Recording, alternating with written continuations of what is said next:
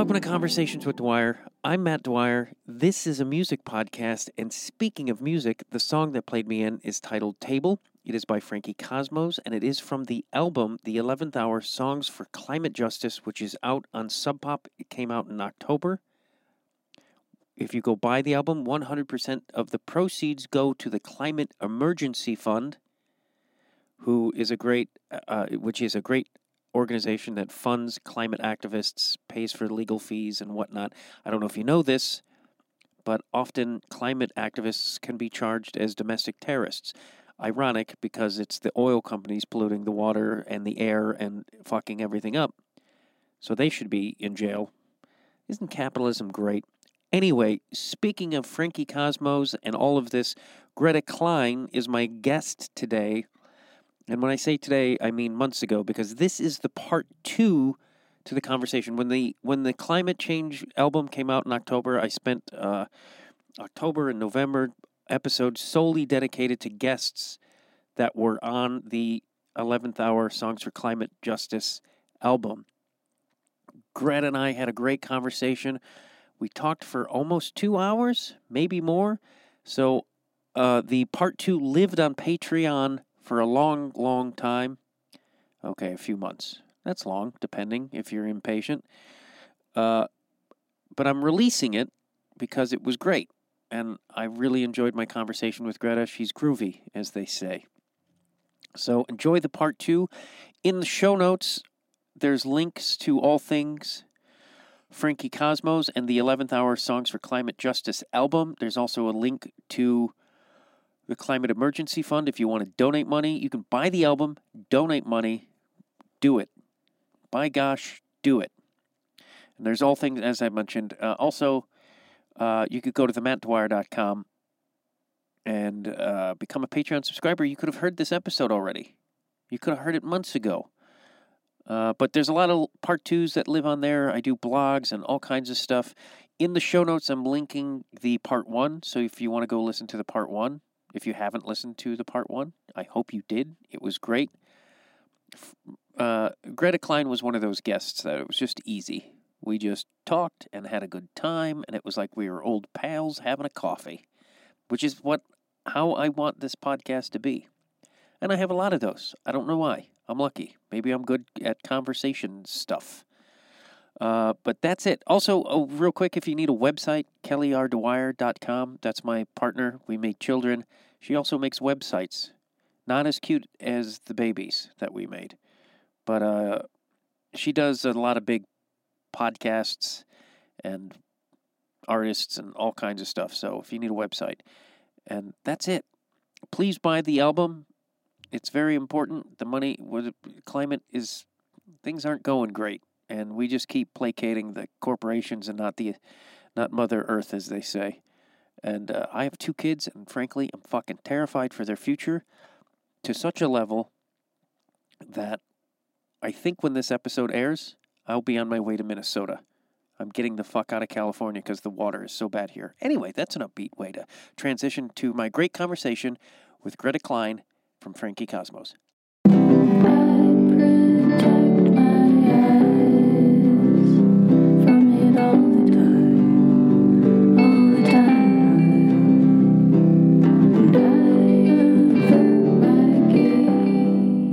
Yeah, I just read this great article by, I can't remember his last name, but he's from Galaxy 500, Damon.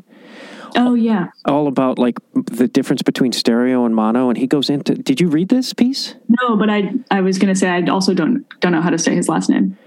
Something Polish. We'll just say something Polish. Yeah. But I know who you're talking about. But, like, it was just about, like, mono was more of how they wanted you to hear it. Like, Pet Sounds in mono is because it's the way they can do the levels, and it's how Brian Wilson heard it and how Brian Wilson wanted it heard. Same with the Beatles. Stereo was created because some guy was watching a movie and he wanted this to be like the way the sounds, like he goes into the whole history. And I was like, oh, fuck. My entire life I thought mono was bullshit because I was like, oh, stereo. Oh, yeah. Which was all marketing. Yeah, and like, totally. Interesting. I'll see if I can find it. Yeah, I mean, as someone that really loves panning as a tool. I think that's the only thing I associate with the difference between mono and stereo. So I maybe, would lean towards stereo because I like panning is interesting to me. What is panning? Like having something on the left and not on the right, or like, oh yes, panning, like I'll do like a double vocal and I'll pan them. So it's like, they're not both the same level in each ear, each one louder in a different ear or whatever. Like, I think that's really satisfying. I mean, and I can't say this is just speculative, but maybe Damon is one of those purists because there are those people who are so pure and it's like, but things change and evolve. It's like, it's like going like, I'm just going to shoot on film when you can do digital and everything's easier. And it's like, well, it's interesting though, because if the Beatles or the Beach Boys weren't, if they, or whoever else was purposely wanting it to be mono, if they're not using panning, it doesn't really matter if you listen to it in mono or stereo. Like, it's all about what the musician made. I mean, I think it would be so cool if I could control how everyone's going to listen to my album and make sure they have nice headphones, but that's just like not the case. Everyone's going to listen to it like this out of their iPhone. And so I can't mix it for that. That's not what we're mixing it for. We're mixing it for nice headphones. So it's like, of course we're going to end up listening to the Beatles, thing in stereo, even though it was recorded for mono. Like, it's just the way that it goes. Yeah. I mean, most of my music is listened to on headphones. Yeah, that's cool. Unless it's like I put on a record. But if I could sit in front of a stereo with headphones for like hours on end, I would do that. Yeah. I did when I smoked pot, but I never was good at pot, except if I was listening to music. Interesting. Do you smoke pot? Or do you not? I don't do anything. Good for you. That's way fucking better. Yeah. Because pot, though. You what? I like pot. Oh. I quit drinking like almost 2 years ago, and like I'm just like, I sit and look, and I'm just like, the fuck were you doing? Like, what the fuck did you do with all that time? Like, that was just, I feel stupid. Congratulations. That's a big deal. Thank you. It's funny because like, and I'm not a Wild Zappa fan, but his whole thing of like, he was like, I like him being on SNL and saying like, everyone thought I was weird because I was the one who didn't do drugs. I was the weird. And I was like, it's such a weird, we're so ass backwards as people. Totally. I feel like we're getting to a place where it's actually cool. I've been saying this for 10 years, but it does seem like people are starting to think it's cool to be healthy. Yeah. Like it's a lot more accepted. I mean, I think like a good example of a metaphor for this is like, I'm someone who still wears masks in a lot of places where people don't. And, I feel really grateful that my friends or people out in the world don't like give me shit about it or give me a funny look. Like, I'm glad I don't live in like Florida where I'm going to get like bullied mercilessly for wearing a mask in the grocery store. And like, I really appreciate it. Every day I appreciate it when someone like doesn't, give me a hard time about it or like doesn't even acknowledge it. It's just like, oh, that's your choice. And I've felt that way for years about not drinking, where it's like, I haven't since I was like 20 has somebody been like, why aren't you just have one beer or just whatever, have a drink with us. It's so rare now that people say, that's so weird that you're not doing that. We're all doing that. It's like, I don't know, people are just more accepting or something. People have gotten very chill about not caring what you're doing. Good. It should be. Like, it's so weird. Like, that's what I grew up with. And it was like this, and adults being like, what, you're not going to do a shot? And it's like, no. Mm-hmm. And honestly, that's who I have it the most with is like my parents' friends be like, come on, a little champagne on yours. And I'm like, I'm good. Like, thank you. I think like too, and I'm glad because I read recently, like alcohol consumption is down between like ages 18 to 20 something. Mm. Weed and mushrooms, not so much, but I'm like, booze is dangerous. Like like it leaves you vulnerable to creepy, awful people. And you can fucking fall and crack your skull. Like, it's just like, there's the list of why it's dangerous is so long. And like, And as a parent of two girls who aren't even like in that realm yet, I'm like, I've like had moments of panic where I'm just like, fuck. Yeah. Awful guys being like, hey, just have a drink. Like, and I used to work in bars, so I would witness that shit all the time. Totally. I mean, the music industry is built on selling alcohol, so I'm totally part of the problem too. Yeah, I felt like bad bartending. After a while, you just see so many like dark, drunk people. Like, it's just like, oof. I'm not much better than a drug dealer. It's the same fucking thing.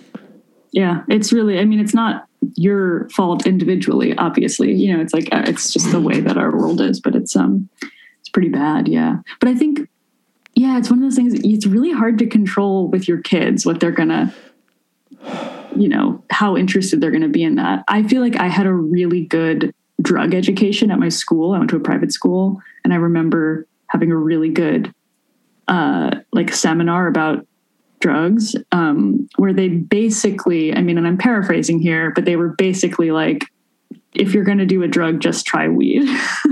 And that was kind of it was like, these other ones will really be bad. These will really fucking ruin your life. And weed's not going to necessarily ruin your life, was kind of what I took away from it as like a fifth grader. And that was my mom's kind of perspective too. Like that was what my parents, you know, they were like, just don't do that other stuff that will ruin your life, you know?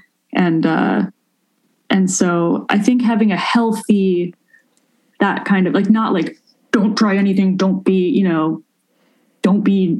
a normal kid at all or whatever. Like, I think that will maybe send you in the opposite direction. It's hard to control it, but is the fun to talk to them about it and make them feel like they can talk to you about it. Like, you know, time comes. Because you're a younger generation than mine, is there still the romance about the anguished, fucked up artist, or is that kind of left the world? I hope, because that's just fucking stupid. I think there is. I mean, I think I think I'm an outlier in terms of not doing a lot of that stuff, and especially not drinking. But I think whether or not there's like even active peer pressure, like whether or not people are saying, yeah, have a drink, it's like the peer pressure comes from just wanting to be normal and wanting to have a good time with everyone else. And that's the part that's really hard to teach, you know, like it's hard to be like, it's easy to be like, don't, you know, peer pressure is bad. Peer pressure is when your friend like makes you do something you don't want to do. But there's this like other more kind of like nebulous peer pressure of just like, be normal, just be like every other band that drinks a case of beer every night or whatever. Like, and gets paid in drink tickets and whatever like this, and then goes out partying after the show. You know, I think that is a different thing. Yeah. And feeling like a weird, I think anxious people particularly who feel weird all the time, you know, anything to fit in would be, would be nice. I think there is still a tortured, addicted artist, character out there that people struggle with for sure. That's odd to me. I was reading about, I mean, it just seems like so at this point, like cliche. Yeah. And I was reading about Meet Me in the Bathroom this morning, which is now a movie, was a book. But like about the Strokes and all those folk in the early 20s and just how party-centric it was. And I was like, even in 2000, this was like a tired stereotype. I'm like, it just seems weird to me that they as a mass look at it and go, okay, we can move on from this now, can't we? But people are still like, it's rock and roll. You know what I think it is? I don't even know if I mean, yes, it's rock and roll thing, but I also think, first of all, I think being an artist is a form of mental illness. And I think being a musician is partly, or at least trying to be a musician as a career, you have to be, or you eventually will at some point feel a little addicted to adrenaline, addicted to attention. You have to have a little bit of this addictive personality to pursue this. And so I think it makes sense that so many musicians also have addiction issues, because it's like you're you're chasing a high, like when you make music, and you're chasing a feeling of community, and you're chasing, you know, that stuff. So it makes sense that it's such a trope and that it is so endless. Yeah. Yeah. And I think, I don't know, a lot of the people I know, and it's now that I'm older to see what the arc of the people I started with to where we are now and how many people are sober and how many of us were simply had mental health issues and were self-medicating. Totally. I mean, once I quit drinking, I was able to go, oh, I have, like, quickly, I was like, oh shit, like I've got some things going on that I was not aware of. Or maybe others were, but I certainly wasn't. Yeah. And I you know, and of course we could go on the broader scale, and this country needs to be better about mental health because it's a broader issue. Yeah. And we do fucking nothing.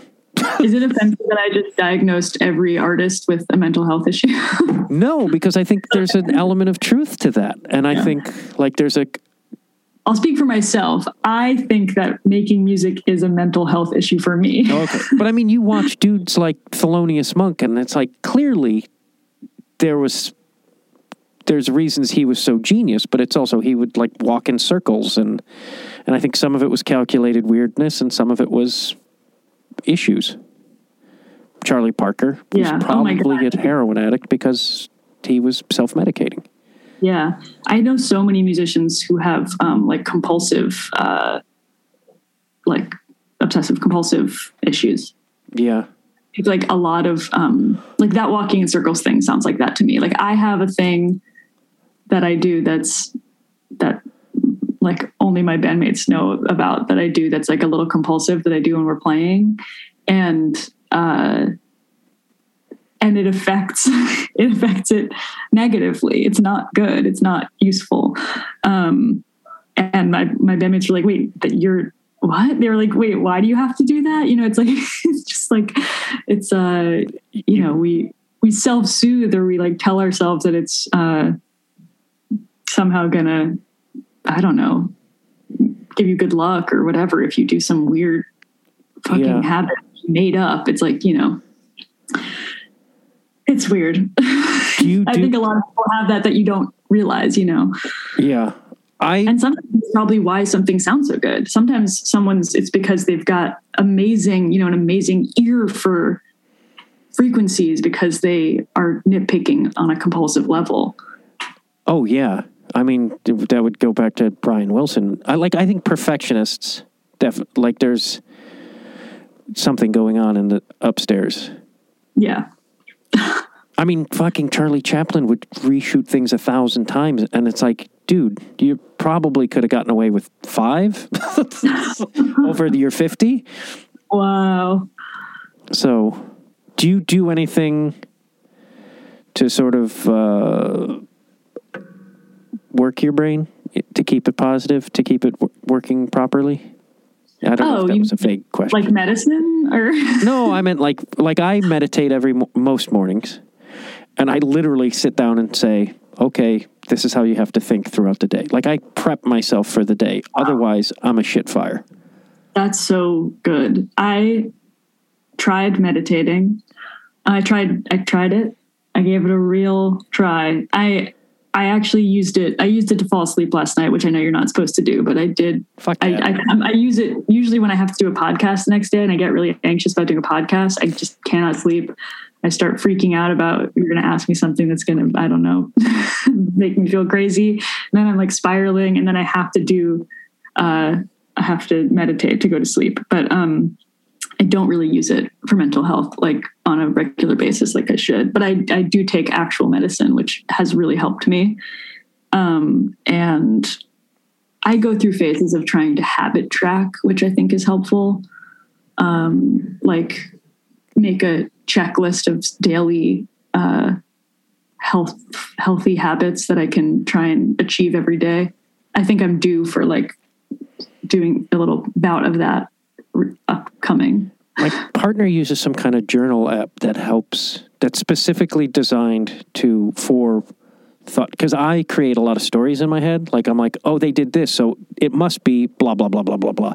So it's like to help track, but meditation has helped me track that. Also, I say, whoever said you shouldn't use meditation to fall asleep can fuck themselves, because I'm like, it's for whatever you, like, whatever purpose it serves. Well, I think, I don't know, because you do TM, right? I do a hodgepodge, but I took those classes. I'm a little sketchy about how much they charge for classes, because I'm like, that's not spirituality shouldn't be about profit, you fucks.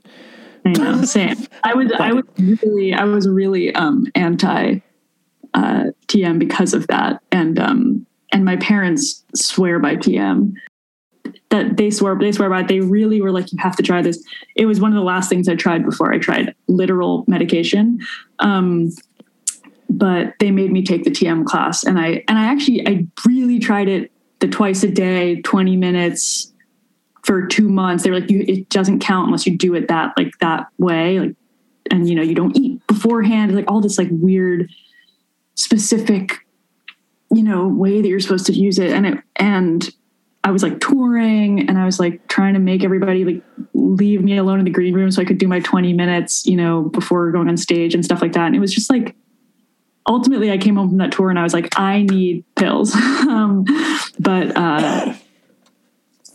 I feel like TM is one of those things where you're not really supposed to use it to fall asleep, because it like takes away from what it's supposed to be doing, which is like during the day, the way that they want you to use it. But I do use it to fall asleep when when I'm desperate. I feel like I researched it a bit before I did it. The whole mantra thing. I'm like, they make it, they're like, oh, this has been inspired from the Maharishi, and I'm like, that's fucking bullshit. Like, you are just some dude. Like, don't like but that, he did the Beatles. But like, I feel like the mantra thing, having something to like a sound or something that you repeat, I think that helps keep you focused. But it could have been any goo goo gaga word in the oh, totally. The whole, it comes from the Maharishi. It's like, please. Oh, and like you're not allowed to tell it to anyone. Mine is thumper thumper bump bump bump. No. But I feel like that's also horseshit, because Fire reveals mantra on podcast. But I also feel like communicated from the TM. I'm sure there's like 50,000 people who have the same mantra. Oh, of course. And I actually like almost told my mom mine. What, if she flipped out? No, it was really funny. We were like talking about something, and we were trying to figure out like where I knew someone from, and we like came upon this like last name of this family that we like had crossed paths with. And I was like, wow, that like reminds me of my TM mantra, that last name. And she was like, wait, that's really similar to my TM mantra. And I was like, okay, let's not continue this. Like, let's not know that we have the same one. Yeah. I'm like weirdly protective of it, but I also am not like I don't really buy into that sort of stuff. Yeah, no, it's really just kind of like, I don't know. I buy into it a little bit. I think like having a secret and holding it forever can be really powerful. Yes, I'll agree with that.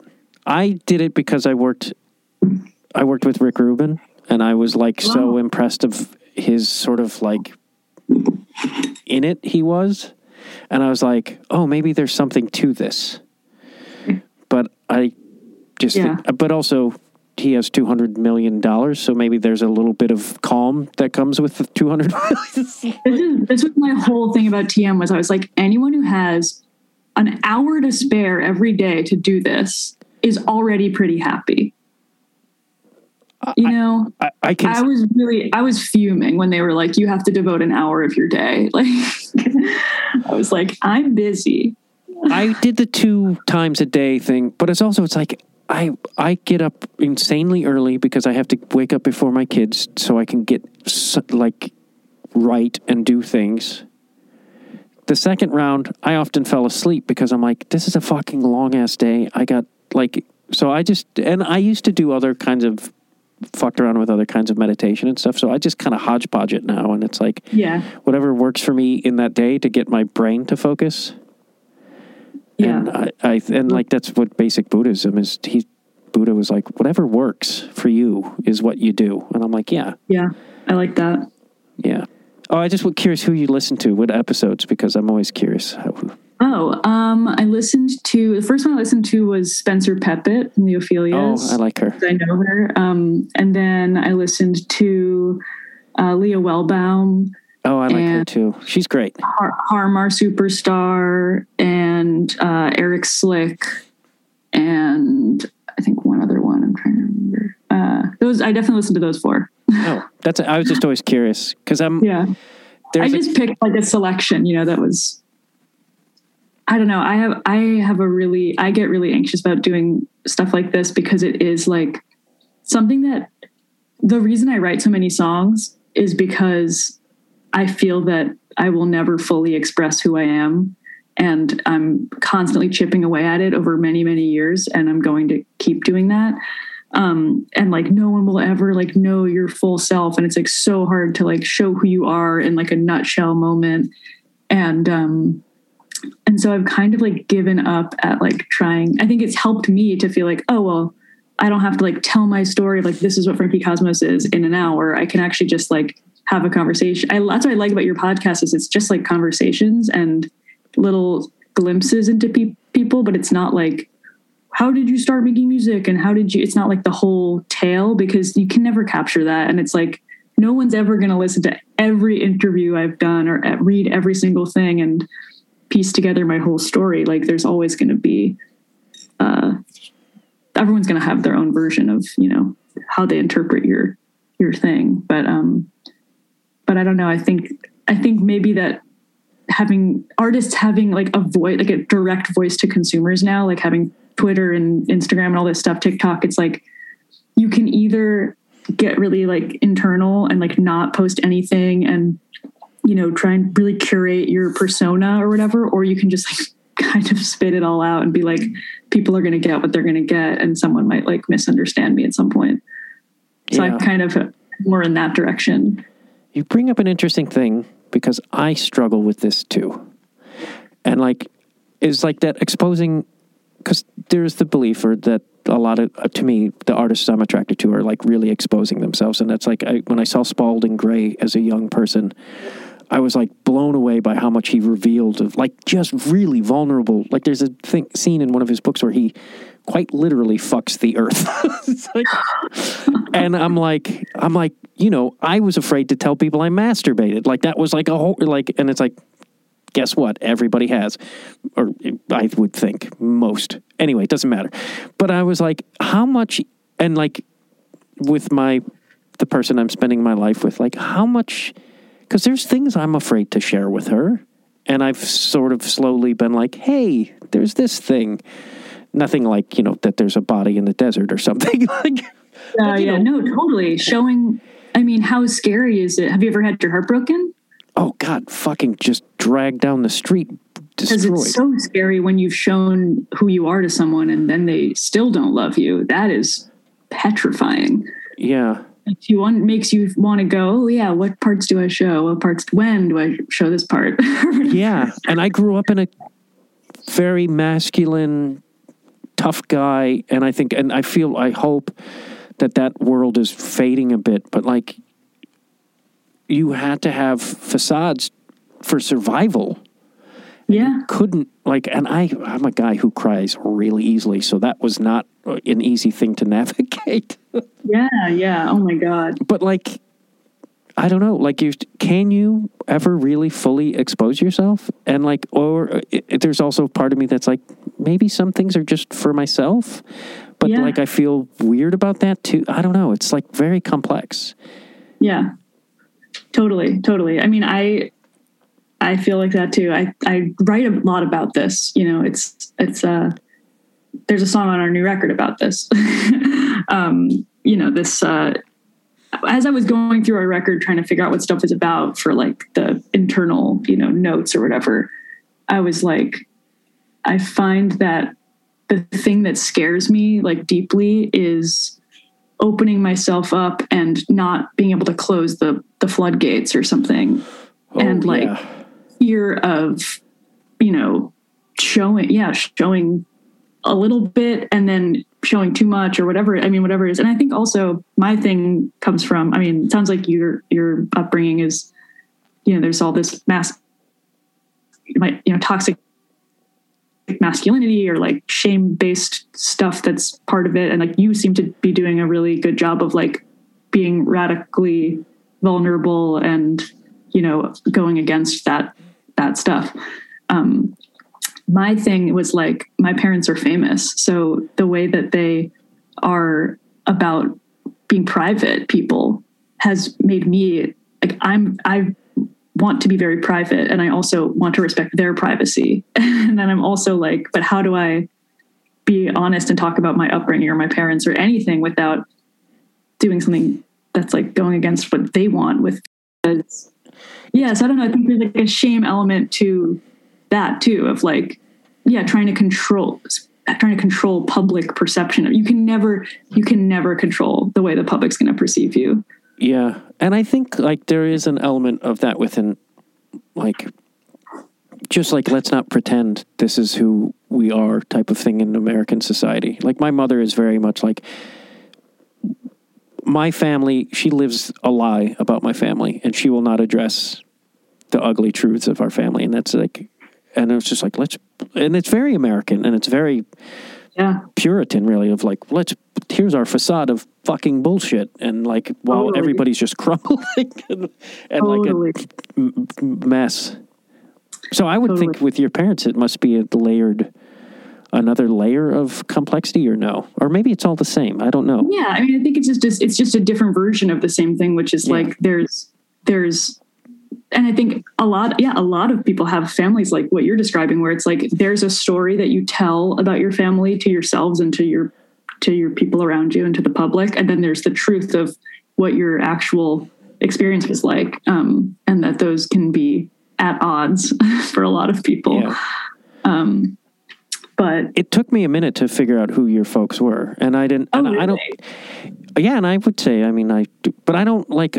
You wouldn't be the first person I've had on the podcast whose parents are like Austin Leonard Jones's dad is Tommy Lee Jones, and it's like I don't give a. I mean, I like Tommy Lee Jones, but that's not why the person I want to talk to Austin Leonard Jones. Have you heard Austin Leonard Jones's music? No, he's really good. Cool. There's I love to connect with other celebs' kids. So I'm just like, you all have parties together, right? Yeah. Me and him and Chet Hanks hang out a lot. Oh yeah. Well, you and Chet Hanks are doing some duets, right? Honestly, I actually do know Chet. I did know Chet Hester when we were children. Is there we're not in touch though. I was just going to be curious if there's like, because, a lot of times, like, however he presents himself to public, I'm like, he could be a totally different dude. I don't know. I don't know what he's like now, but he was a lovely 5-year-old, If you're a dick at 5, boy, oh boy, there's some real serious. But I knew some dicks at 5. Like, my town had some really mean 5-year-olds, so. Oh, yeah, no, I don't know. I'm surprised that it was hard to figure out who my parents are, because I feel like for a long time it was like their names came before mine in my like Spotify bio, which I have no control over. Yeah, there was I feel like, I mean, now that I'm like an adult, it feels really, I mean, it made sense when I was like 18 that people were obsessed with who they were, but now I think I'm 28, like I'm not, it's a little bit, I want to say belittling and misogynistic to be obsessed with like who an adult woman's parents are, but especially when it's like not, but I don't know. I feel very lucky that I have a good relationship with them, because it would be very hard to go about the world upholding a lie if I, about them, if I was not close with them or something. Like I do feel like they're amazing. And so I'm okay with like talking about them in a way that a lot of people probably don't have with their folks. Yeah. Just from what I've read about the influence on your music from your mom, I was like, God damn, that's cool. Yeah, she's awesome. They're both really good musicians. They both played on our last record, actually. Oh, really? Yeah, not this one, but the one before, from 2019. Did your mom ever get a producing credit on anything? Because of the... She did on an old demo where she first had me turn off the effect on my vocal. I think it's called like, whatever the song title, and then it says like produced by Momi.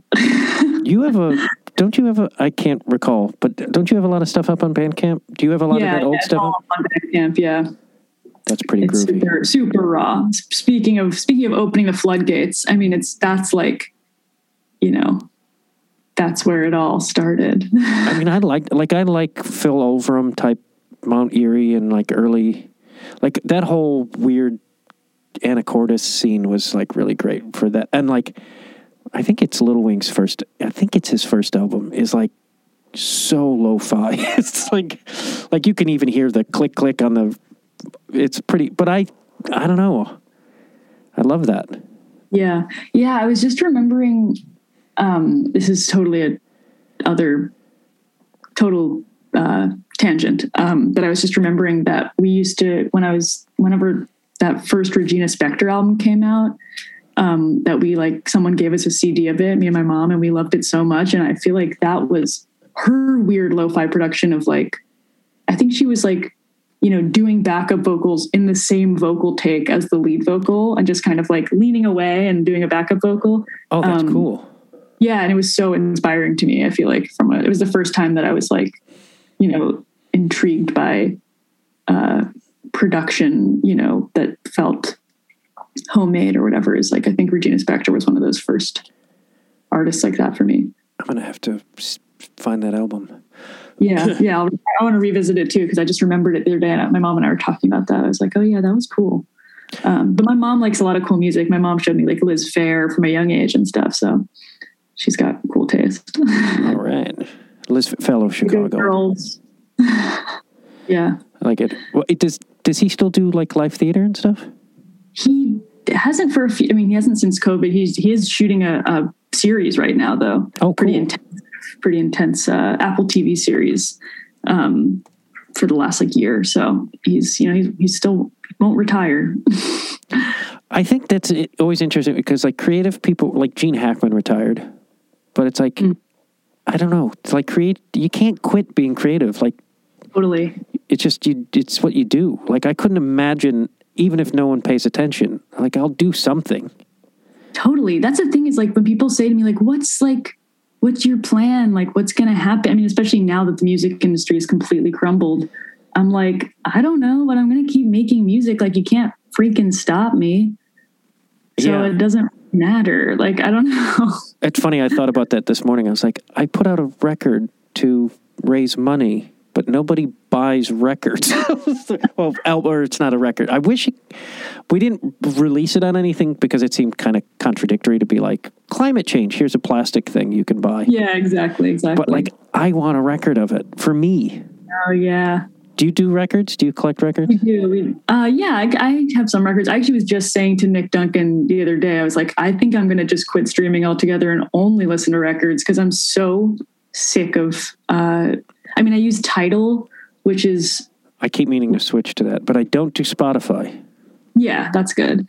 I don't know, like Tidal's fine, but it's like, it's a little glitchy. It's like, if like you're like scrolling and you accidentally touch something and it starts playing it. It's like, oh my God, I feel so old. I'm like, my fingers, like I can't do that. I don't know. I just feel like I can't, it's not intuitive to me the way that like a old scrolly iPod is.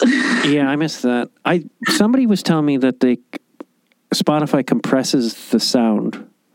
But yeah, Tidal is supposedly like much better like quality. That's why I want it. But like, I think compressing the sound and fucking that, like over years, that's going to affect the way people listen to things. And I think that alone is bad enough. Yeah. Do you follow or do you read like Liz Pelly's writing at all? No, but I'll write that down because I like to read. He's a really cool, she used to be like, or she's like, was a music journalist, but now she really like, it seems like she writes a lot about like the streaming, basically anti-Spotify stuff. She's like really, writes cool stuff about it. But she wrote this whole thing about how Spotify, how like streaming is actually like as bad for the environment as like pressing vinyl, which is kind of interesting. Interesting.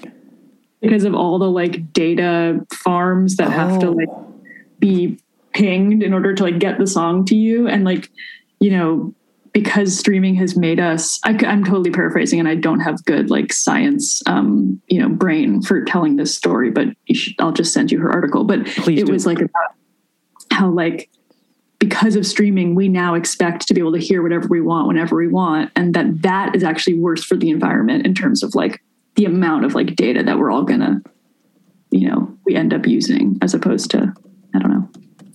I sent you my email. Oh, cool. And that's because my friend calls me Matt Dwyer, or he calls me that instead of Matt Dwyer, because he smokes a lot of pot. Genius. That pot, it really does wonders for the creative brain. I think. I was trying to do a documentary about Spotify and streaming, Really? but I kind of couldn't get a certain producer's attention on it, and so I got frustrated because ultimately there's not a lot of money to it, but I'm like, this is a story people need to know. I feel like people don't fully understand the weight of what is happening. Totally. I mean, it's so interesting to watch how much it has changed so much even since I started being in the music industry. It's really very shocking. And then you hear fucking shit like Live Nation. I saw somebody tweet the other day, Live Nation took 30% of their merch. And it's just like, fuck you. That's like mob shit. It's like, it's insane. No, it's a total nightmare. It's crazy. I know. I saw, do you spend much time on Twitter? Or are you smart? Not so much, no. I mean, I go on it and I tweet stuff about our releases or whatever. I tweeted today, but I don't spend a lot of time on it. Oh, I like following Damon something Polish, and like guys like Steve Albini, because like Albini they'll both have. Yeah, Steve Albini does really good on Twitter. I tried to get him on the record, this album. Oh. He was like, he's like, the way we work, he's like, we don't have anything already recorded, and he's like, the way we work is too slow. But he's like, he offered his studio, which I thought was really cool. He was like, I'll produce something, or engineer, because he doesn't say produce. He's like, when I worked at Second City in Chicago, his now wife, then girlfriend, was the house manager. So he would come, and I made the pre-show music, and like his girlfriend once was like, who made this tape? And I was like, me. And she's like, that's my boyfriend playing. And I was like, what? Because this is like circa 94 when In Utero was out. So I was like, but I was also a big fan of his. But he would come around, and like whoever was recording, he would bring to our show, which was always just like,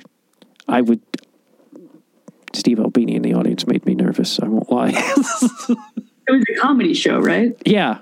So it made no sense, but he was like, so fun.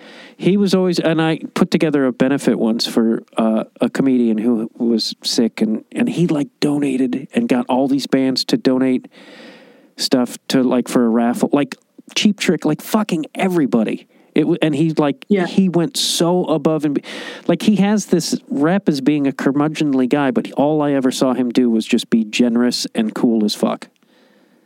I feel like he has a great reputation. I mean, at least amongst musicians. I don't know.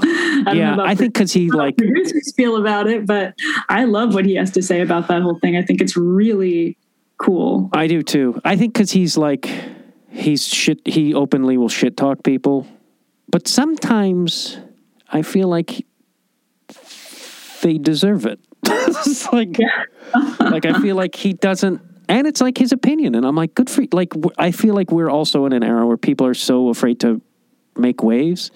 And he's like, no, this is what I feel. Yeah. And you know who else I really like on Twitter is Deerhoof. Oh, yeah. Yeah. It's really comforting to me, like to see the stuff that they are willing to say, because I think there is this fear of referencing our crumbling industry. It's like everyone's pretending like everything's fine. And so for them to be like, touring is horrible right now, and this is the deal with COVID, and this is how it is affecting tour musicians. Like, I think it's so cool that they like write that stuff. I don't know. Yeah, I think most of that is Greg, the drummer. Yeah. And when I was putting together the Patreon, the documentary about Spotify, when I was trying to do that, he's one of the guys I interviewed, and I actually can send you the link if you're interested, but I talked to him for like an hour, and his boy, oh boy, is he just like an inspired, like, but it's like, whatever, it's private on YouTube, but I can send you the link if you're interested. And because is he not, you never had him on the podcast? He has been on the podcast. This was separate. He did the podcast, and John, one of the guitarists, did the podcast. Cool. I just saw. Oh, I also listened to the Chris Cohen one. That's the first one I listened to. He's great too. Yeah. Yeah, I just saw Deerhoof Sunday.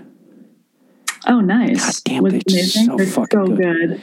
They're so good. And one of the opening acts was called Clark and the Himselfs, which is a one-person band, and I just went and I was like, oh, I was like, oh, I feel bad. They're playing it like so early and nobody's going to be there. And I was like, I'll go and support this person. And they were so fucking good. I was like, oh, thank God I came here.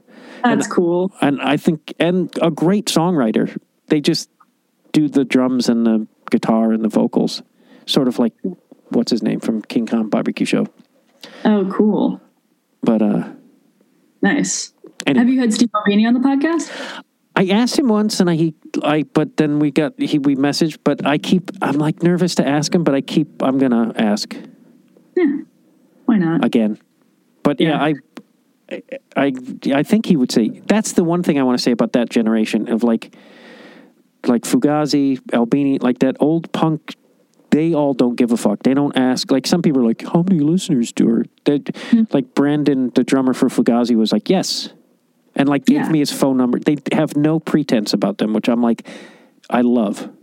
Yeah. And he was just like, yeah, text me. We'll figure this out. Cool. I like that. Yeah. Yeah, that's sick. How do you I'm curious how you like find new music, or like where do you go to seek that out? Is it just recommendations from friends and stuff? Everything. I follow venues on Instagram, which is kind of a cool one. Like, I found Ganser because I follow the Hideout in Chicago. So I'll follow that. I'll follow really small labels.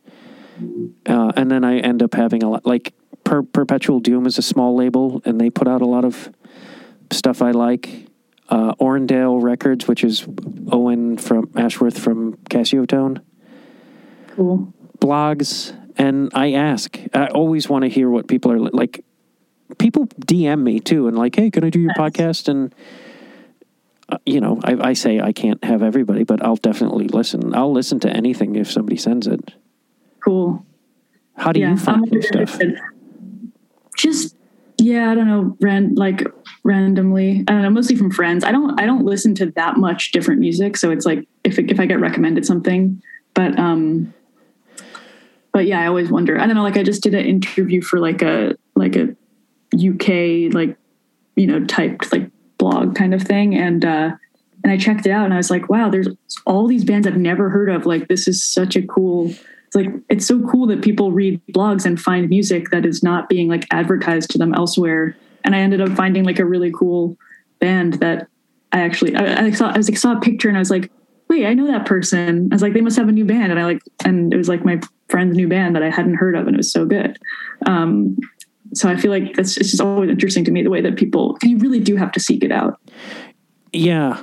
And that's what I try to do. And like, there's Bandcamp recommendations I'll get into. Bandcamp as well. Or like there's a record store called Permanent Records here, and they will post a lot, and they also have shows because they have a bar. So that will be a lot of smaller local bands or touring. So like I feel, and then if I follow them on Twitter or Instagram, they will post about bands they like. So it sort of becomes this, because when I first started doing All Musicians, I would get sort of caught up in like trying to get bigger and like stupid ego shit. And then I was like, I always try to go back to music that I just want to talk to people that interest me and their music strikes me. And because sometimes like when I got Wayne Coyne, I was like, oh, this is going to be great for the podcast. And I'm like, I mean, I love Wayne Coyne and I wanted to talk to him, but I'm like, that's not the attitude I want to have because that's destructive. Totally. Well, I'm always it's nice that you actually wanted to talk to me, because I'm always afraid that it's just like, oh, Becca's like pushing me on someone who doesn't care or whatever. Like, you never know. So it's nice that you actually like have done your research and are so nice to talk to. I've a couple times I've had people whose music I didn't care for. One was kind of a payback for Flaming Lips guy. Mm-hmm. But sometimes there was a couple artists where I was like, okay. And then I got to love their music, and sometimes those were my best interviews. But then I appreciated the music. It was me being like not in the right space when I heard it, or like, so, and that's when I learned that I had to challenge myself and be like, you have to listen and be able to articulate why you don't like something. It can't just be like impulse, because that's not always. Yeah. And I was wrong, with the exception of The Favor, every time. And now I'm like, oh, these people are genius and I'm fucking stupid. I love that. No, I love that. I really try and emulate that same kind of thing. I try and be generous as a listener, like as much as I can. Yeah. I like to pretend that it's something that but this is a trick that my teacher taught me in high school. She was like, if you ever don't want to read something, pretend that your crush recommended it to you. And I was like, okay. That's good advice. So, we were trying to read some boring book for college or whatever was the concept. But you can use that for music too. Pretend like you're someone you really respect or, admire said it's their favorite, and then try and imagine if everyone went around the whole world like that. We would all love everything, man. But it's interesting. Yeah, because I love when people recommend stuff. I love when people love something and they post about it. I'm like, that is so important. I really try and do that too, because it's share the love, And I'm trying. I got loud on your end for some reason. Now I'm trying to live that the podcast is just whatever I want to. Like, I saw Clark and the Himselves. I messaged them on Instagram that night and was like, I loved your set, and I listened to the music on the drive home, and I was like, I want to have you on, and I didn't look to see how many fucking listens they get. Yeah, because that's cool. I'm gonna check it out. Their new album is not streaming; it's only on Bandcamp. But nice. I'll send you a video, because I really liked this video of theirs. But cool. They have an album called Pot Sounds, which is not the weed, but it's kind of different than the other stuff, because the other stuff is kind of garagey, but this is a bit more layered and hard. But I think you'll like it. Cool, sweet. I'm excited. Now I should probably go, because for one, I got a bladder that's going to pop. And I'm I can't wait to go pee. But it was so nice meeting you, and You're thank you great. so much for having me.